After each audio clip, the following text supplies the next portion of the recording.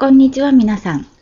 リンクで英語とフランス語を勉強中でもあり、カスタマーサービスも担当しているウエストエンダーこと玉木です。今日は私の主人、アキと一緒にポッドキャストを録音したいと思います。では、アキさん、自己紹介をお願いします。はい、大阪で、IT の仕事をしているアキです。何を喋ればいいのかな？リンクシステムは使ったことがありますか？だいぶ前に少しだけやってました。今はやってませんね。今はやってませんね。はい。実は私たち去年大きな変化がありまして、去年の8月に初めての我が子を迎えました。今9ヶ月半なんですけれども、なんか父親になって大きく変わったことはありますか？大きく変わったこと。そうですね。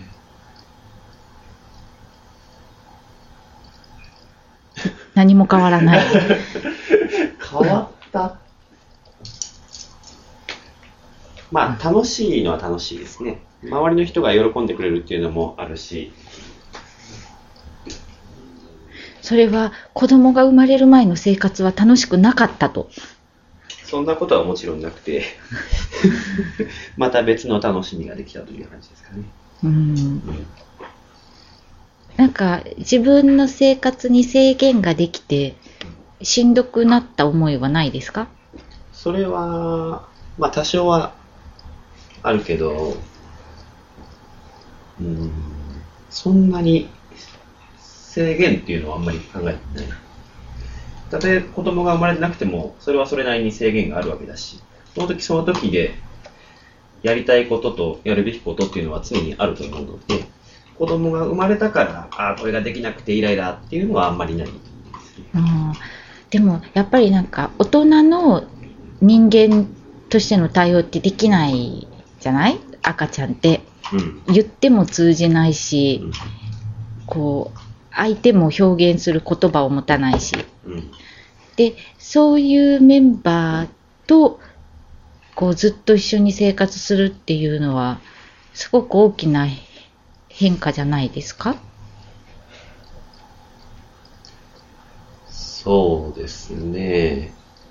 なんかいきなりそういうまあ子供は確かにいきなり増えたっていう感じは確かにはするのはするんだけど、なんか徐々に生活の中にこう溶け込んできたというか、こう子供が生まれたその瞬間っていうのは、まだこう自分の子供ができたっていう実感があんまりなくて、でそれが少しずつこう感覚として、自分の子供だっていう感覚が、自分の中で大きくなってきて、でその生活の中に入ってきたという感じがするから、あんまりいきなり大きな変化があったっていう感じが自分の中にはない。なるほどね。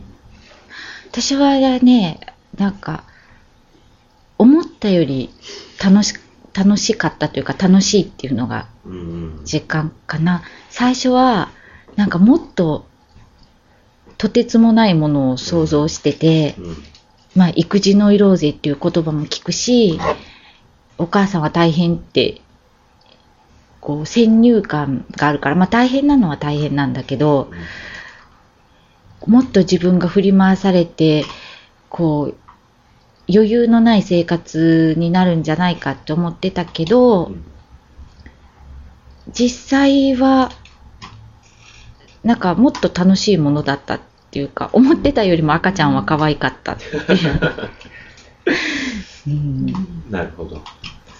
なんかあんまりこう子供が生まれる前に子供がいたらこうだとかっていうイメージが俺の中にはなかったので、思ったより大変とか思ったより楽しいとかそういう感覚はあんまりないかな。今は子供がいて楽しいし、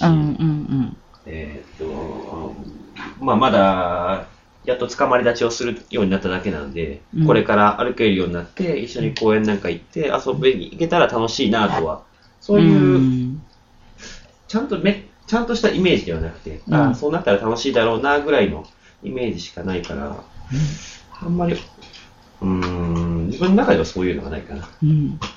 私は逆にこう、想像しすぎてた部分があって、こう、自分がこう抱っこして何をやっても泣き止まなかったらどうしようとか、逆にこう、赤ちゃんがすごくこう、大変なことになってるのに、熱を出してるとか、病気になってるとか、大怪我をしてるとか、自分が気づかなかったりとか、うまく対応できなかったらどうしようみたいな不安があって、で、そんな不安を抱え込んだ生活をするのは怖いなっていう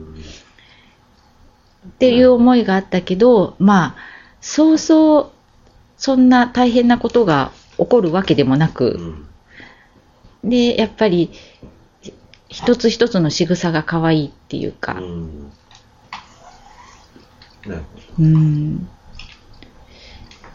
だから、まあ、最初にそういう不安が大きかった分、実際に生まれた後に、なんか思ったより楽かもって思えて幸せだったかなって。まあ、それはちゃんと俺のサポートがあるから。まあ、確かにね。確かにサポートはあるんですが、まあ、でも、横で見てて、こう、赤ちゃんに対してそれはって思う部分も多々あり。俺の中ではあんまり赤ちゃんっていうの思ってないから。ちょっと、厳しいんじゃないのって。まあね。こう、泣いてる赤ちゃんに向かって、泣いているわけを言いなさいとか。それはまだ無理なんじゃないのって思ってみたり。それはもちろんまだ無理だっていうのは分かってはいるけど、そういう、今からそういう癖をつけておけばいいんじゃないのかなと。でも理屈っぽい子に育ったら嫌でしょこう、泣く。理屈を無視する子供も嫌だよ。まあそうだけど、泣く前から、僕が今からなぜ泣くかと言いますとみたいなことを言われるよりかは、ただ泣けって思うでしょいやいやいや。いや。理由が明確だったら泣く必要がない。対処のしようもあるし。やだな、なんか。理由がわからないから親は大変。家族3人の中で父と息子が、僕が今泣きたいわけを言います。言ってみなさい。みたいな会話がある中にいるのはすごく嫌だなと。そうかな。いや、泣かないようになるんだよ、逆に。その、理由が明確だから、じゃあ親も対処のしようがあって、で、泣く理由が少なければ親の負担も少なくなるんじゃないの？そうかな。意味がわからないけど、あやしても泣き止まないし、何をしてあげたらいいのかもわからないし、それが一番親としてしんどいんだと思うから、理由がわかればそれは楽だと思うけどな。今泣き出したのは明らかに起きたよっていうサインですね。そうですね。これはまあ、理由を言わなくてもわかる。これは明らかに。自分も参加したいっていう僕の話を勝手に進めないでっていう投げ方ですかね。でもなんかこう、ただ泣けるのって本当に限られた時間でしかないから、それを思うとこう泣けばいいんじゃないのって思うけどただ泣きたいのは別に泣いてくれても構わない。一人でいる時じゃない？一人でいる時？もちろん一人でいる時でしょ。その周りの人に何かを訴えたいから。何かを訴えたいんだったら言葉にすればいいだけでしょ。もうこれだよ。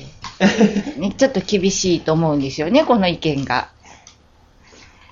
秋は子供の頃はよく泣く子だったって聞いた気が。よく泣く子だった。自分のことは棚にあげてですか？棚にあげてるわけじゃない。理由を求められなかったから別に泣いてただけの話。